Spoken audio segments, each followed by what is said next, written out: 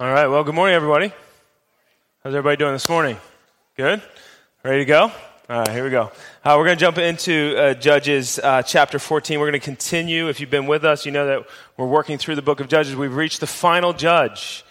His name is Samson. I think he's probably everybody's favorite judge, perhaps. That's kind of a weird way to put it. He's certainly the most popular because we know the most about him. But before we jump into his life, I want to kind of illustrate something for you or draw on an illustration because I think that in the book of Judges, especially in chapters 14 and 15, which I'm just been given the opportunity to work through this morning, which is trouble for you because they gave me 2 chapters to work through, not just one. And so I take like 40 minutes a chapter, so you can do the math there. Excuse me. But anyway, so I think what happens here in these 2 chapters, though, is that God really blows up some of the boxes that we like to put him in. And so I brought this box with me. I went home this week. I was working on it, and I was working on my message. And I said, hey, does anybody have a box? Well, I have 6 kids, and one of my kids' names is Benjamin. And Benjamin means son of my right hand, and that has proven true throughout his 10 years. He is always the one that will be at my right hand, and if I ask for anything, he's quick to say, hey, I got something. So as soon as I walk in and I say, hey, I need a box, my other kids look at me like, what's your problem? But he's the one who to his room, gets a box, and is back in 30 seconds. I got a box, right? And so that's why the B is on this box. This is a box that he keeps his favorite basketball, football, baseball cards in, and he was gracious enough to let me borrow it. But what we do with the box is it contains things. Depending on the size of it, depends on what you put in it. And you kind of use a box to say, all right, if I put something in there, I know where it is. And I know its contents will remain in that box. They won't come out of there unless it's altered in some way or something happens to it. But I think what we do unintentionally, and I say this as a follower of Jesus, as a Christian, I think sometimes what we do as Christians is we limit God and we put him in a box and think that he can only function in a certain way. He can only function through certain people. And I think I say this because I think we do this unintentionally. I don't think we purposely take God and say, God, you're the creator of the universe, and I'm going to put you in this box, and I'm going to put the lid on it, and you can only work this way. But as we go through life, family experience, life experience, there's certain things that happen that I think just naturally we kind of start to say, all right, God, you can only work in this way. So maybe it's like this. There's somebody in your family or a friend who gets sick. And you pray, and you even, that person is anointed with oil, and you pray over them as the scriptures say you should, and they don't get healthy in the way that you think they should. God doesn't choose to heal them. He calls them home. And suddenly we say, all right, God, you can't work in that way. You don't heal like that. You don't supernaturally just take somebody's illness and remove it from them, right? Because you just don't seem to do that. So we put God in this box. Maybe it's a relationship that is broken down for you, and you're praying, God, restore this relationship. Work in the other person, because it's always the other person, right? It's not us. We're not asking God to work in us. We're asking God to work in the other person. I'm being sarcastic there. But we're saying, God, work in that person that our relationship might be restored. And God doesn't move them the way you think he should move them. He doesn't break them down or start to work in them, and they don't come to you and repent the way you think they should repent. And so you're like, all right, God, I'm going to put you in this box because clearly you're not moving in the way that I thought that you should. Well, Judges 14 and 15, you are going to see God moving. We are going to see God moving in a way that doesn't fit in to our modern day thinking of how God should operate. So I think God is going to challenge us here in this. So before we jump into this, though, before we get into this, I want to just catch you up in case you haven't been with us, in case you haven't listened online, in case you're not even familiar. You might be sitting here and saying, I don't even understand what the book of Judges is about. I don't even know what it is. Well, the book of Judges is God working in his people. If you know anything about the scriptures, you know that God pulled his people out of Egypt in the book of Exodus. He pulls his people out of slavery in Egypt and brings them into the promised land, this land that he had promised them through a guy named Joshua, who eventually brings them into the promised land. And God says, this land is going to be for you. And there's people that are occupying the land. And the people in that land, they worship false gods. And so the book of Judges is about God using his people, bringing his people to push out the people that live in the land. And the Israelites are to be a beacon of light, a city on a hill, if you will. They're to be this group of people that says, this is the true God. The God that we serve is the God of all creation. And they're to be a model to the other nations around them. And the tension in the book of Israel is, will God's people stay faithful to him? Will they remain faithful to God? Or will they assimilate and become like those around them? The tension is also, will God remain faithful to his people, or will he punish them for following other gods and false religions? So that's where we find ourselves. There's this cycle that happens in the book of Judges consistently, and we've worked through this. So Israel will abandon God. They come and they fall in love with the false gods that are in the area or the land around them, the Canaanites and all the other ites that you find in the earlier chapters. And God turns them over to oppression then. He brings about judgment for restoration. He wants his people to be restored. He wants to be in relationship with his people. He's consistently moving in their direction, but he allows them to be turned over to oppression, and then Israel will cry out for relief. God, help us. We've sinned against you. You are our God. Forget these other gods. We serve you. And God will then send a deliverer, or what we call a judge. And at that time, then there's peace in the land. And then the cycle continues. Well, where we find ourselves here as we close in on the end of the book of Judges, Samson, as I said, is the final judge. And where we find ourselves is they're continuing in a cycle that's going down and down and down. They're further down the cycle because now when they are turned over to oppression, they don't even cry out for relief. When the Philistines oppress the Israelites, they don't even cry out for help anymore. They're that far down. They're that far assimilated with the Philistine culture. God sends a deliverer, a judge, before they even reach for one, before they even cry out. And we also find that there's not peace in the land. There's not really peace here. At the end of the chapter we're looking at, it says that Samson ruled for 20 years. But it leaves out the phrase, and then there was peace. Because they're moving so far down the hole. And maybe you've experienced this cycle in your own life.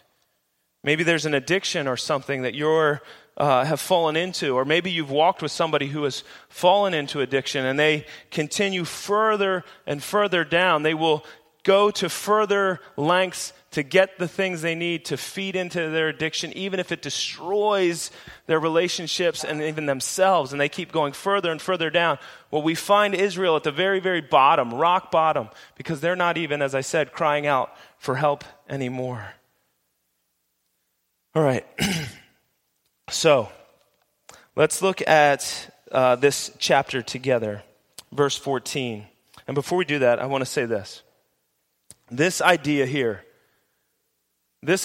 God is moving in the direction of his people before they are even moving in his. This is probably, if I had to give you like a phrase that kind of encompasses the book of Judges, maybe even the whole scripture, this is a phrase that I think would kind of encapsulate that. God is moving in the direction of his people before they are moving in his.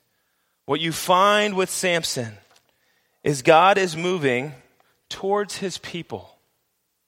Even though they're not crying out for help yet, he's still moving in their direction. And I think this is true for you and I. If you were a follower of Jesus, sometimes we forget the text, Romans chapter 5. While we were yet sinners, Christ died.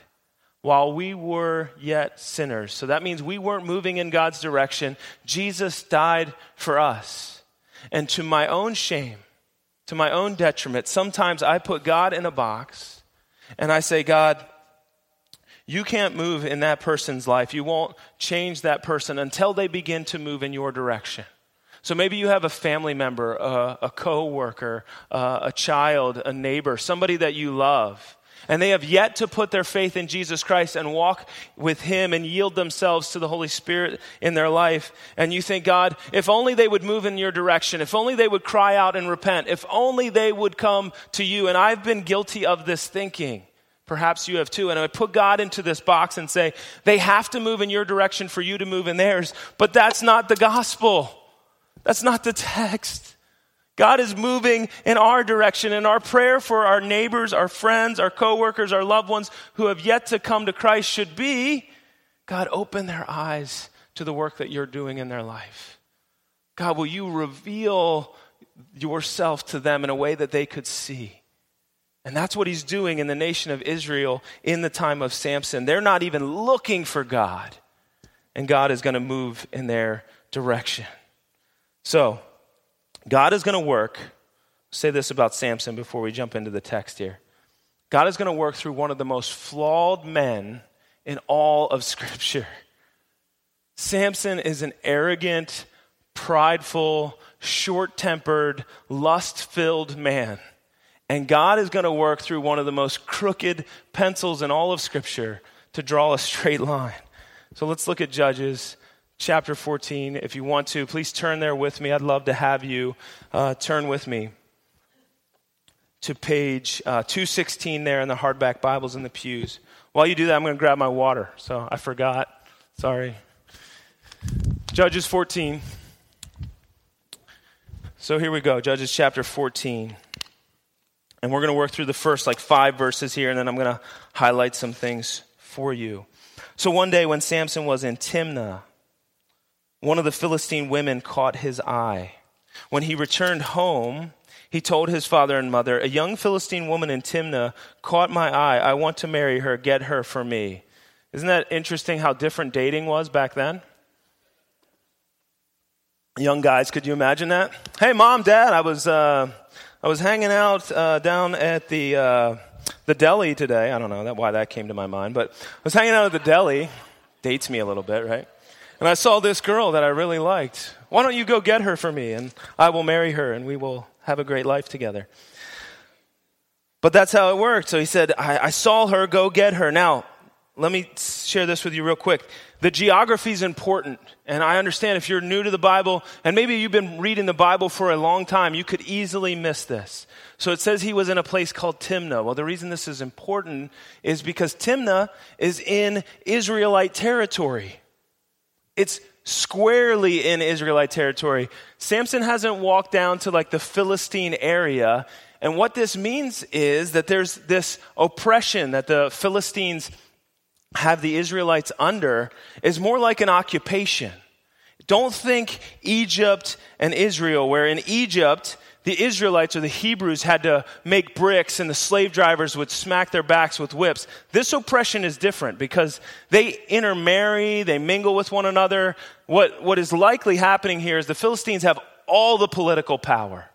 And they make all the decisions, all the financial power, all the political decisions. The Philistines have all of the power. Think Roman occupation in Jerusalem during the time of Jesus. The Romans had all the power, and the Hebrews couldn't really make decisions for themselves, similar to what's happening here with the Philistines, because Samson wants to marry one. So I think that that's important. So keep going here, verse 3. So his father and mother objected. "Isn't there even one woman in our tribe or among all the Israelites you could marry?" they ask. "Why must you go to the pagan Philistines to find a wife?" But Samson told his father, "Get her for me. She looks good to me." His father and mother didn't realize the Lord was at work in this. I want to stop there because there's some things I want to point out. So what's happening here is at first glance you look at this and you could think, well, this is racism. This is two different ethnic cultures. You have the Philistines, you have the Israelites. And his father, Manoah, doesn't want him to marry a Philistine girl because of their different backgrounds, right? And that, at first glance, that's what that looks like. So I want to show this to you in the ESV, a different translation, because I think they use a word that really helps us here in this translation. So, verse 3, but his father and mother said to him, "Is there not a woman among the daughters of your relatives or among all your people that you must go to and take a wife from the uncircumcised Philistines?" This is important. Uncircumcised Philistines. What in the world are they talking about? Well, I think that Tim Keller says this so well that I'll just let him say it. Circumcision was a sign that a family was in a personal covenant relationship with God. Manoah wasn't so much concerned that she was from a different background What Manoah, Samson's father, was concerned with was, wait, that family's not in a covenant relationship with God. They don't serve the same God that we serve, and that's a problem. So what he's saying is, can't you find a woman who is of the same tribe as you are, who serves the same God? Because if you remember back to Samson's calling, Samson is supposed to come and deliver the Israelites from the Philistines. How are you going to deliver us from the Philistines if you're married to one? That's the question that Manoah is asking.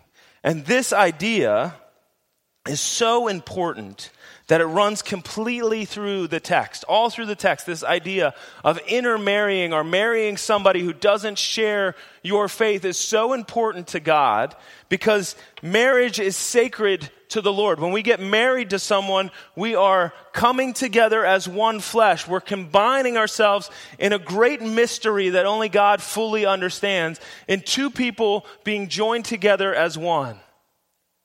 And so he says, in the very beginning, as he's laying out things for the Israelites to do, he says this in Exodus chapter 34. This is before the time of Samson. You must not make a treaty of any kind with the people living in the land. The Philistines are living in the land. They lust after their gods, offering sacrifices to them. They will invite you to join them in their sacrificial meals, and you will go with them. So he's saying, hey, they're going to ask you to come and worship their gods, and you're not strong enough to resist. You're going to go with them.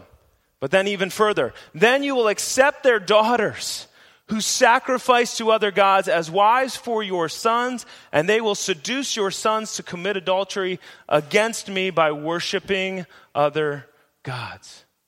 God's saying this is so important because, Samson, you're supposed to be set apart for me. Remember, the Israelites are supposed to be a city on a hill, a beacon of light amongst a pagan people group. And if Samson is giving his allegiance, he's following the gods of the Philistines, which would be Dagon. He's following that God. How can he serve the God of Israel? You can't serve two masters. This goes even into the New Testament and applies to today. In the New Testament, the Apostle Paul, who wrote 13 books of the New Testament, writes about this.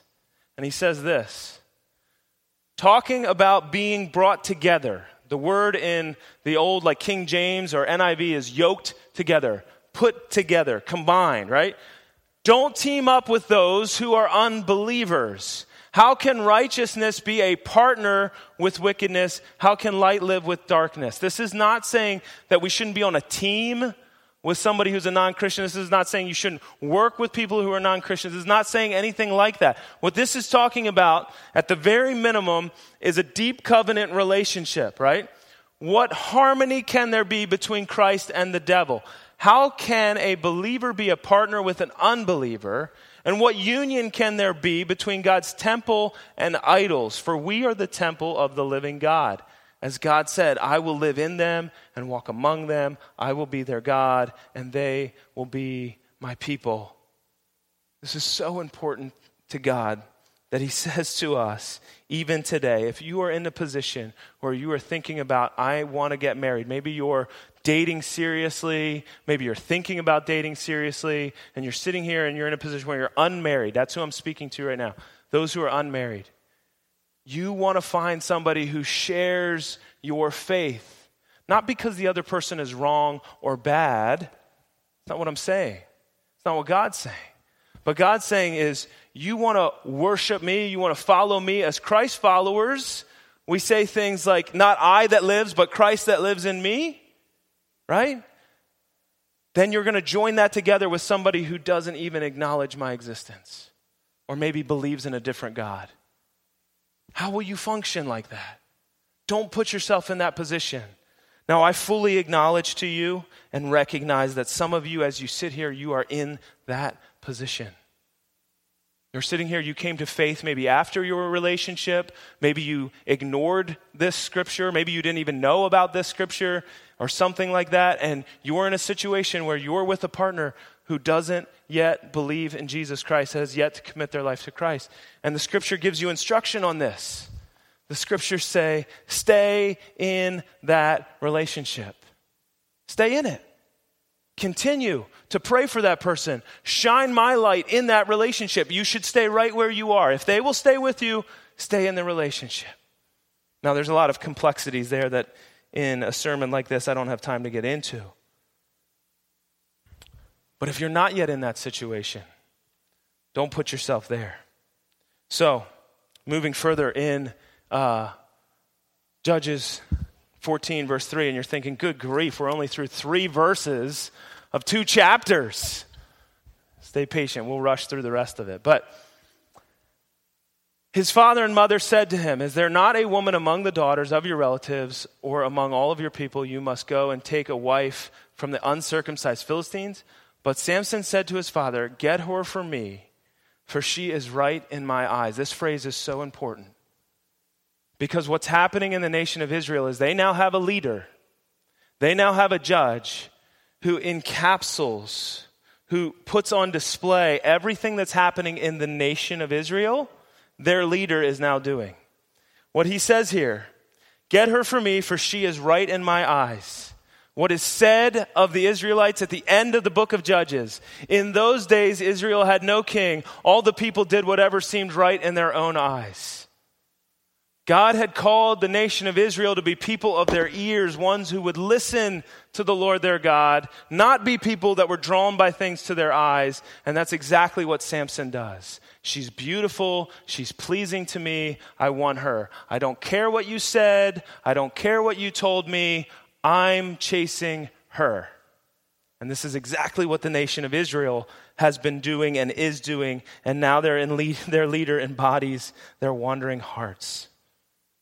Now, I told you that God was going to blow kind of our box up. Well, I think this is the verse that does it. Verse 4. His father and mother didn't realize the Lord was at work in this, creating an opportunity to work against the Philistines who ruled over all of Israel. Well, that doesn't fit nice into a Sunday school lesson. His father and mother didn't realize that God was orchestrating this.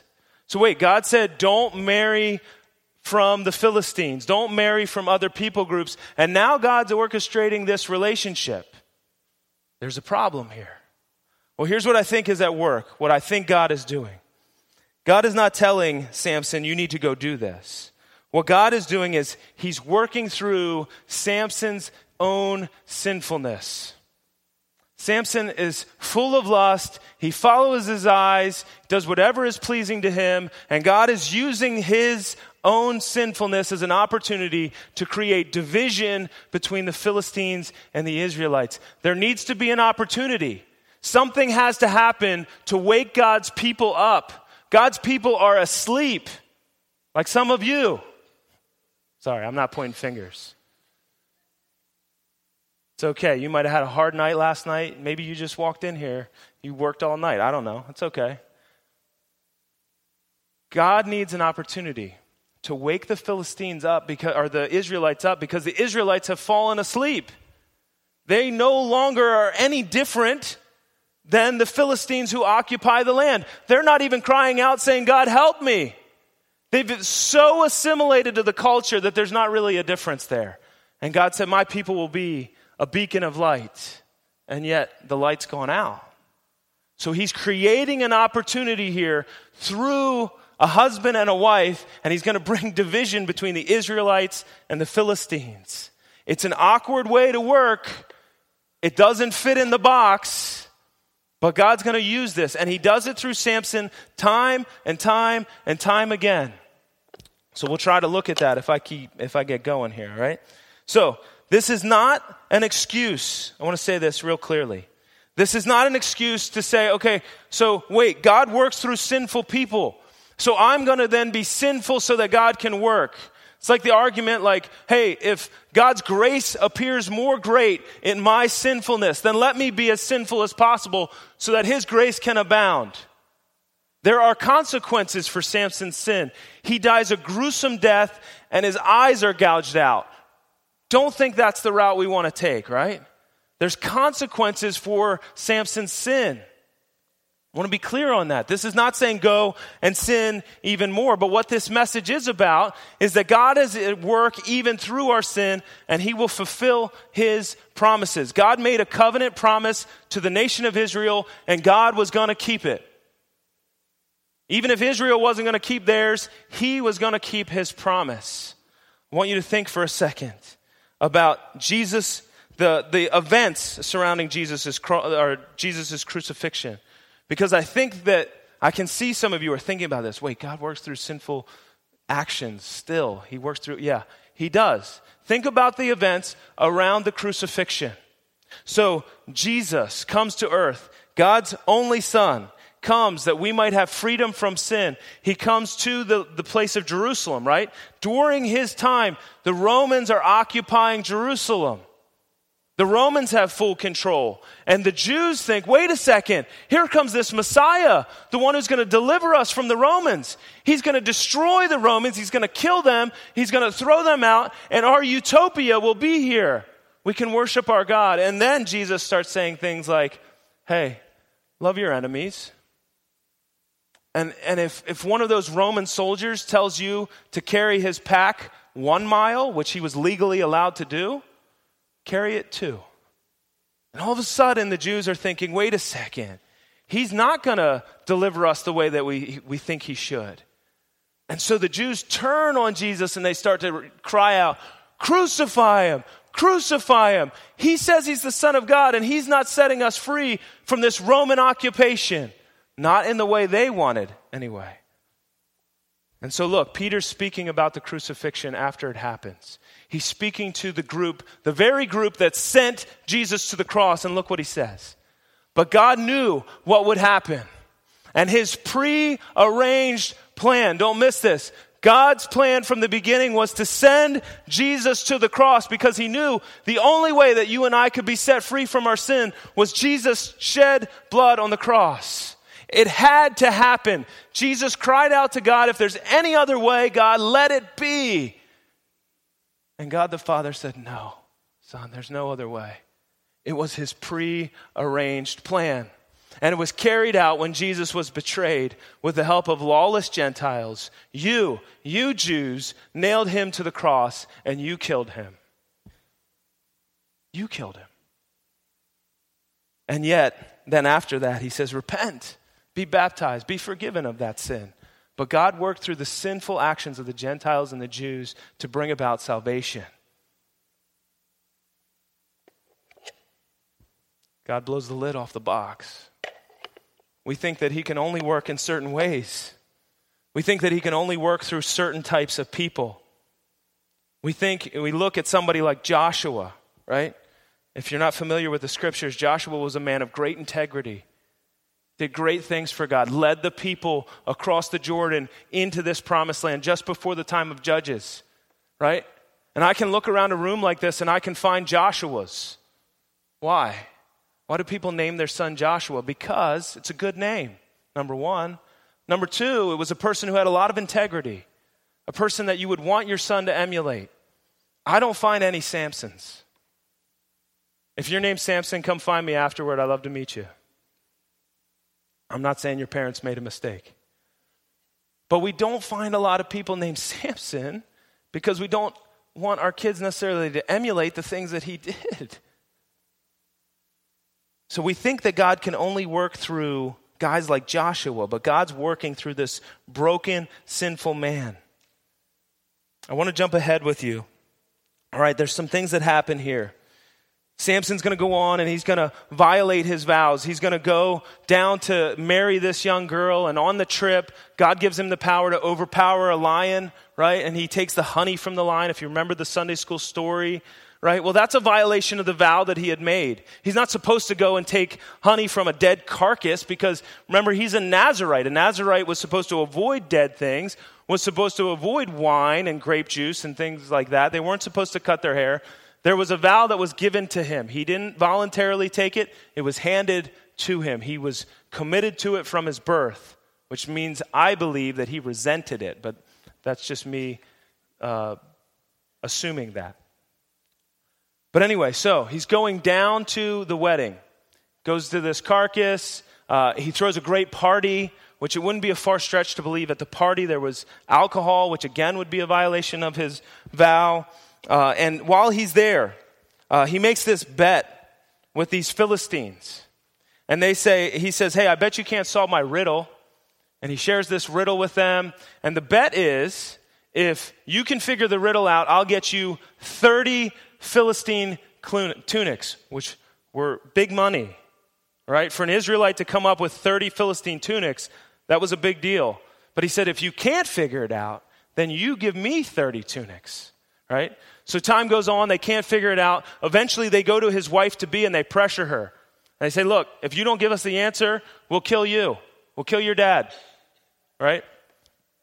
So she pressures and pressures and pressures and pressures him. And then finally, right before the last day, he gives away the answer to the riddle. And so let's look at verse 18. So before sunset of the seventh day, the men of the town came to Samson with their answer. What is sweeter than honey? What is stronger than a lion? Samson replied, if you hadn't plowed with my heifer, you wouldn't have solved my riddle. All right, two quick things here. Two quick lessons for you. Number one, if gambling's always a bad idea, it's really a bad idea when you don't have the money to pay the debt. Gambling is a really, really bad idea when you don't have the money to pay the debt. Number two, men, don't ever call your girlfriend, fiance, or wife a heifer. I don't know how he got away with that. Even as strong as Samson was, I'm sure she would have killed him for that one. So, verse 19. Then the Spirit, and again, God's going to blow the lid off the box. Then the Spirit of the Lord came powerfully upon him. All right, so the Spirit of God comes upon Samson. What's he going to do? Fall on his knees, praise God, thank you, God. Call an army together and go against the Philistines. No, what he does is he went down to the town of Ashkelon, which is deep in Philistine territory. He goes into the heart of the Philistine territory, kills or murders 30 men, took their belongings and gave their clothing to the men who had solved his riddle. So the Spirit of the Lord empowers Samson, and Samson walks down into Philistine city and murders 30 men and brings back the clothing to pay off the debt of the gambling that he should have never done in the first place. Oh, wow. What is God doing? A couple things. I think, number one, again, Samson is a volitional creature, which means or a human, that he can do what he wants to do. God's not taking him and saying, I'm going to make you do this. He's not a puppet on a string. He's not forcing him to do something. So the Spirit of the Lord comes upon him. I think Samson had choices of what he could have done, and he chooses to go and act out in his rage. He chooses to do that, and God still is at work. God is bringing distance, separation. You think the Philistines are going to be happy that 30 of their guys were just killed in one of their own cities? This is creating distance between the Philistines and the Israelites, and God is working in this. There's also stuff with judgment of the Philistines that we don't have time to get into, but God is still at work even in this man. So let's keep going here. What you're going to find is, so Samson's furious about what happens. He leaves. His father-in-law gives his daughter to his best man from the wedding. That would make you pretty mad, right? Samson gets pretty upset when he comes back to see his wife, and his father-in-law is like, oh, you can't go see her. She's remarried. Maybe take her younger sister. That doesn't go over well. So Samson, in, again, a place where the Spirit of the Lord is working on him, ties up 30 foxes, finds 30 foxes, puts torches on their tails, right? They go and burn the fields, which is a direct violation of what God had said you should do. He's like, never put your neighbor's field to the flame. Don't burn your neighbor's field. And yet Samson goes and does exactly what he's not supposed to do. And so again, this creates enmity between the Philistines and Samson. So now they're at the point where we're like, hey, we're going to go and we're going to kill Samson. So they get some men together. They go to the Israelites. And this is amazing to me. Look at verse 11 of chapter 15. So 3,000 men of Judah went down to get Samson at the cave in the rock of Edom. And they said to Samson, don't you realize the Philistines rule over us? What are you doing to us? Here again, the Israelites are not calling out for deliverance. They're not crying out for help. Basically what they're saying is, Samson, you're causing a mess. You are really messing this up for us. Why? They rule over us. They're the ones who occupy this land. They're not even crying out for help. Samson replies to them, I only did to them what they did to me. He's acting out of vengeance. So they end up turning him over. He says to them, just promise you won't kill me yourselves. They end up turning him over to the Philistines. And this is probably the most popular story when we think about Samson. He picks up the jawbone of a donkey when he's handed over to the Philistines, and he kills 1,000 of the Philistines with the jawbone, verse 15 of chapter 15. He's not even supposed to pick up a jawbone of a donkey because it's a dead thing, right? He's not even supposed to touch dead stuff, but he does it anyway. God empowers him. And then look at verse 16, and this is where we'll start to wrap it up. Then Samson said, with the jawbone of a donkey, I've piled them in heaps. With the jawbone of a donkey, I've killed 1,000 men. When he finished his boasting, he threw away the jawbone and the place was named Jawbone Hill. He finished his boasting. God gives Samson the power to kill 1,000 Philistines with the jawbone of a donkey. Don't ask me how. Always the question is like, what? Did they just wait and go at him one by one? I don't know. I wasn't there. I don't know exactly how he did it, but he did it. And so he overcomes the Philistines, and then he boasts about his own strength. Look at verse 18. Samson was now very thirsty, cried out to the Lord, you have accomplished this great victory. So wait, okay, Samson's starting to get it. You, God, have created or conquered the Philistines. You've given me this great victory. It's your power. But that's not what he says. He says, you've accomplished this great victory by the strength of your servant. By whose strength? Wait a second. Whose strength?